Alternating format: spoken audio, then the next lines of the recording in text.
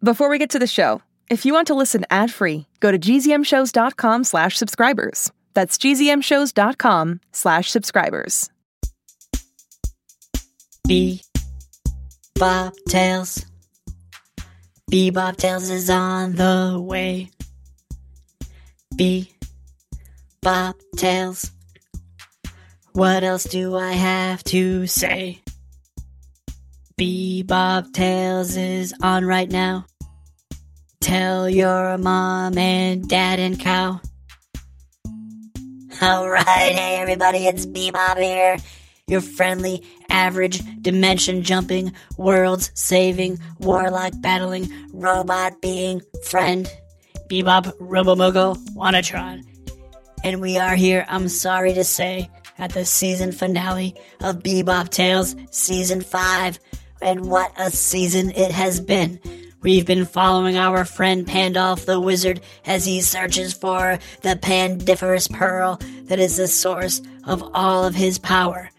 We've been eaten by a robot snake, nearly set on fire by chicken nuggets, and escaped a 17-eared bat, changed the channel on an enchanted television, and now we face a disappearing panda.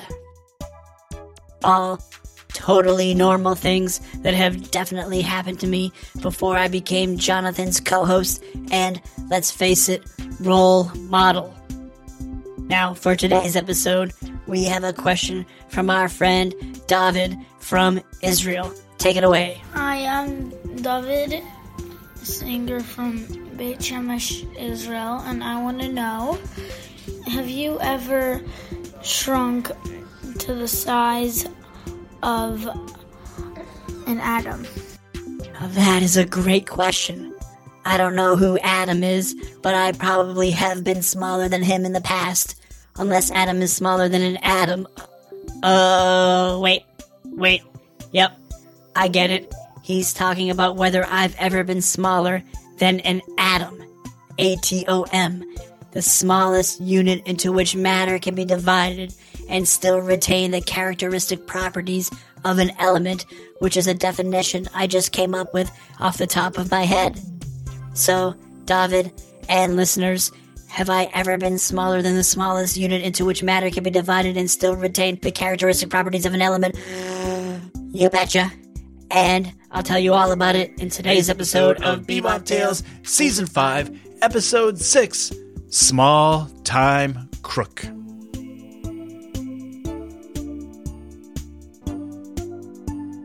I'm right here, Tiny, said Pandolf, who had reappeared a short distance from BeeBop. Oh, said BeeBop. Great. Now let's get... But Pandolf disappeared again, only to reappear deeper into the mist. This is the most annoying cliffhanger ever, said BeeBop. Pandolf, stay right there. I'm coming to you. But Pandolf disappeared again, and when he reappeared, right next to BeeBop, it was like BeeBop was looking at a ghost. He could see right through Pandolf. He reached out a hand, and Pandolf took it. BeeBop could feel the panda's paw in his hand, but Pandolf was already disappearing again. You have to listen to me, said Pandolf. I saw something over there when I disappeared last time. Now, before I disappear again, I will... Pandolf dissolved again, and BeeBop strode forward, hoping to find his friend. When Pandolf reappeared, he was like a shadow, barely there. The pearl, said Pandolf. It's up ahead. I could see it through a small hole in the wall. Listen, before I disappear again... But Pandolf disappeared. Stop saying before I disappear again, and then just say what you were going to say, said BeeBop. The robot slowly made his way across the room and could see the small hole in the wall Pandolf had told him about. A bright white light shone from it. It must be the pearl.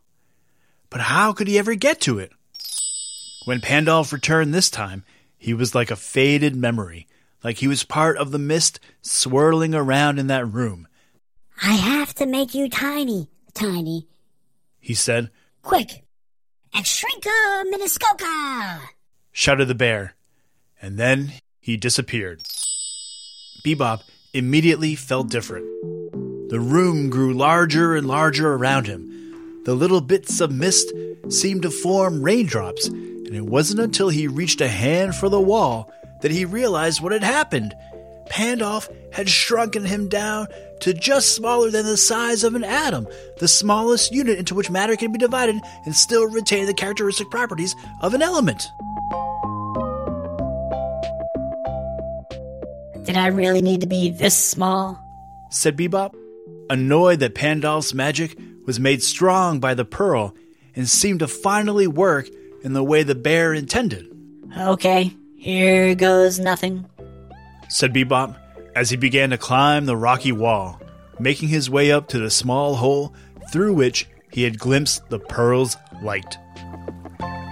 It took a long time, longer than this episode has time for, but eventually BeeBop made it to the hole, and he traversed through the wall into a room filled with the white light of the pearl.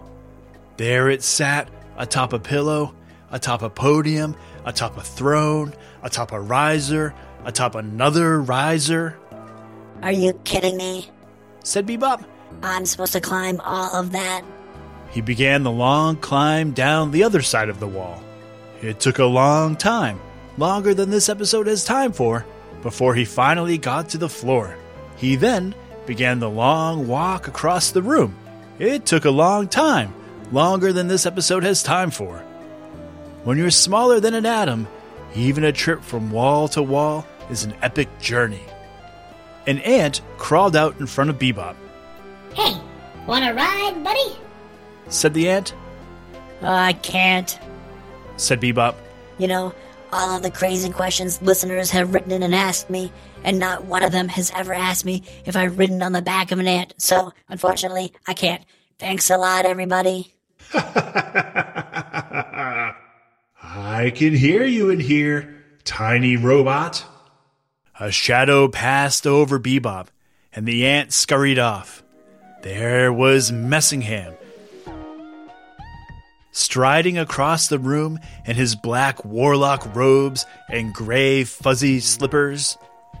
BeeBop stood still so as not to be stepped on. I know you're in here, said Messingham. but where are you? BeeBop said nothing. He had made it to the first riser and started to climb up. Did your panda friend cast an invisibility spell on you? Clever. Messingham raised a finger into the air. But two can play at that game. Revelioso! He cried. BeeBop braced himself, but nothing happened. Interesting, said Messingham. So, it wasn't an invisibility spell. Nope. Yelled BeeBop, now climbing up the second riser. Guess again. Said Messingham. Well, if it wasn't invisibility, I bet he cast a camouflage spell. That should be easy enough to undo. Purplify! Messingham turned all of the walls and the floor and the ceiling purple. If Pandolf had camouflaged BeeBop, then the robot would have stood out against the purple walls. Cool purple spell. Said BeeBop as he climbed the arm of the throne. But I'm not camouflaged. Laughed the wizard. I'm impressed. So, if you're not invisible and you're not camouflaged, what are you? You're also not able to attack me, are you? Or else you would have by now. I know. BeeBop's heart sank. Messingham had figured it out. The panda must have expelled you to a parallel dimension. Yes, a shadow dimension. And so you can see and hear me, and I can see and hear you, but you can't touch me. That's it, isn't it? That is awfully complicated, said BeeBop as he shimmied up the podium and grabbed onto the corner of the pillow where the pearl sat. I know. said Messingham. It is complicated. How does that spell go again? Otra dimension. Can you just tell me if I'm right about that? Because I have to go look up the spell, and it's going to take a while. BeeBop didn't say anything. He had climbed on top of the pillow and had reached the pearl. But now what? He was at the pearl, but he was smaller than an atom, the smallest unit into which matter can be. Oh, never mind, you get it. He couldn't pick up the pearl. He couldn't even nudge the pearl off the pillow. All he could do was shade his eyes as the light from the enormous pearl shone all around like the sun had landed in the room. Oh, laughed Messingham. Of course. I know. He shrunk you, and I bet he shrunk you smaller than the smallest unit into which matter can be divided and still retain the characteristic properties of an element, didn't he? I should have thought of that in the first place. Messingham, casting his gaze around the room, lifted a finger into the air and smiled. And begin! BeeBop began to grow, but the transformation was slow, and apparently Pandolf's spell was strong, because he only grew to be the size of a bacterium, a microorganism made up of a single cell. See how much you learn listening to BeeBop tales? BeeBop still couldn't budge the pearl. He needed to be bigger, and he had an idea. You got that right. He yelled to Messingham. But I'm still too small for you to see. Try again, messy flaps. Growled Messingham. I don't like that name. And begin! BeeBop grew even larger, this time becoming the size of a grape, a small fruit that grows on a... you know what a grape is. Try again, Flappy Ham. And begin! BeeBop was now the size of a mouse, just the right size for what he needed to do. Messingham, panting, was standing right in front of BeeBop, but with his back to the podium. BeeBop picked up the pearl in his small hands and yelled, You're terrible at spells, you know that? Messingham, furious, spun around.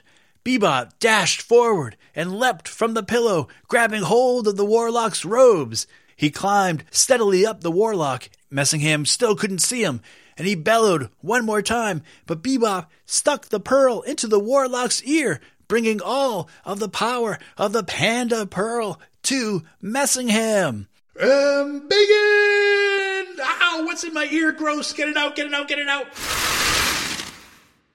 But it was too late.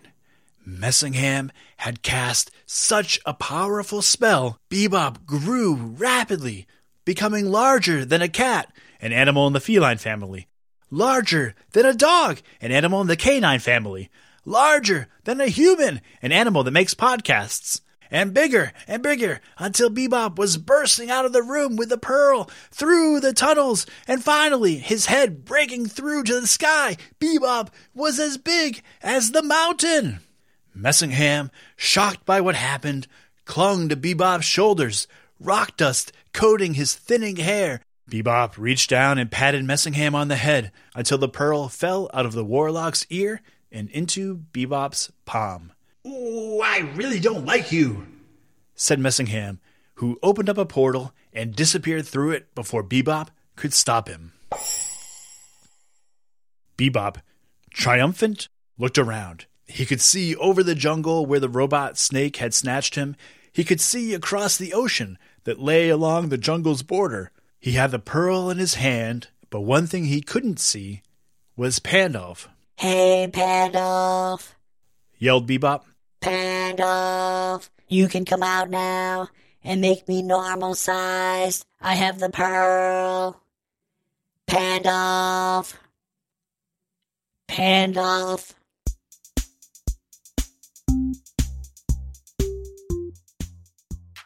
BeeBop Tales. BeeBop is huge. But without Pandolf to shrink me, I don't know what to do. BeeBop Tales. BeeBop Tales. BeeBop Tales. All right, that's it. That's season 5 of BeeBop Tales. We're gonna have to leave off where I'm a giant. We'll find out in season 6 what happened to Pandolf. Thank you all so much for all of your questions that helped jog my memory for all of these stories. And I'd say thank you to all the art chefs who have kept me fed during the long nights of making these episodes, including Rachel, who is 8 from Seattle, Ceres, who's 10, and Ryden, who's 8 from Germany, Oscar and Anita from Oregon, Lila and Michaela from Frederick, Maryland, Nora, who's 5 from Brooklyn, Claire, who's 5 from Egypt, Wilder, who's 4 from Rochester, New York, Oscar, who's 9 from New Orleans, Louisiana, Matt, who's 9, who made a cardboard sculpture of me, our pal Abe, Liam, who's 7 from Perth in Western Australia, Edie, who's 7 from Dunedin, New Zealand, Nathan, who's 5.5 from Rochester, New York, and thank you to my pal Arlo, who drew a picture for me and sent in a joke. What's the difference between a moon rock and an earth rock? The moon rock is a little meteor. That's great. Thank you, Arlo. And then thank you to sisters Olivia and Abigail from Charlestown, Massachusetts for this amazing joke. This is Abigail's joke. Why'd the alien say to the flying saucer? Give me back that saucer! Thank you so much for that amazing joke. Thank you all so much for all of your questions, all of your support, all of your love, all of your ears listening to the show. Jonathan will be back next week to tell you all about the next season of the Alien Adventures of Finn Caspian, and I will be sitting right beside him, bugging him the whole time. So we will see you next week.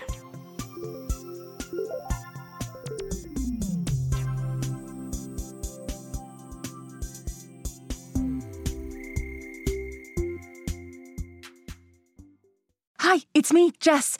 This is a message for all the 6 Minutes podcast fans out there. Have you heard? There are new episodes in the 6 Minutes feed called the Ivan Dispatch. I won't go into details, but Ivan found something. A box containing audio cassettes recorded decades ago. And it looks like they were recorded by Cyrus. If you're a fan and you're not following the show, you may have missed out. Search for 6 Minutes and click the follow button so you never miss an episode. And if you haven't heard 6 Minutes yet, what are you waiting for? Search for 6 Minutes, start a Season 1, Episode 1, and enjoy the most downloaded family audio drama in history.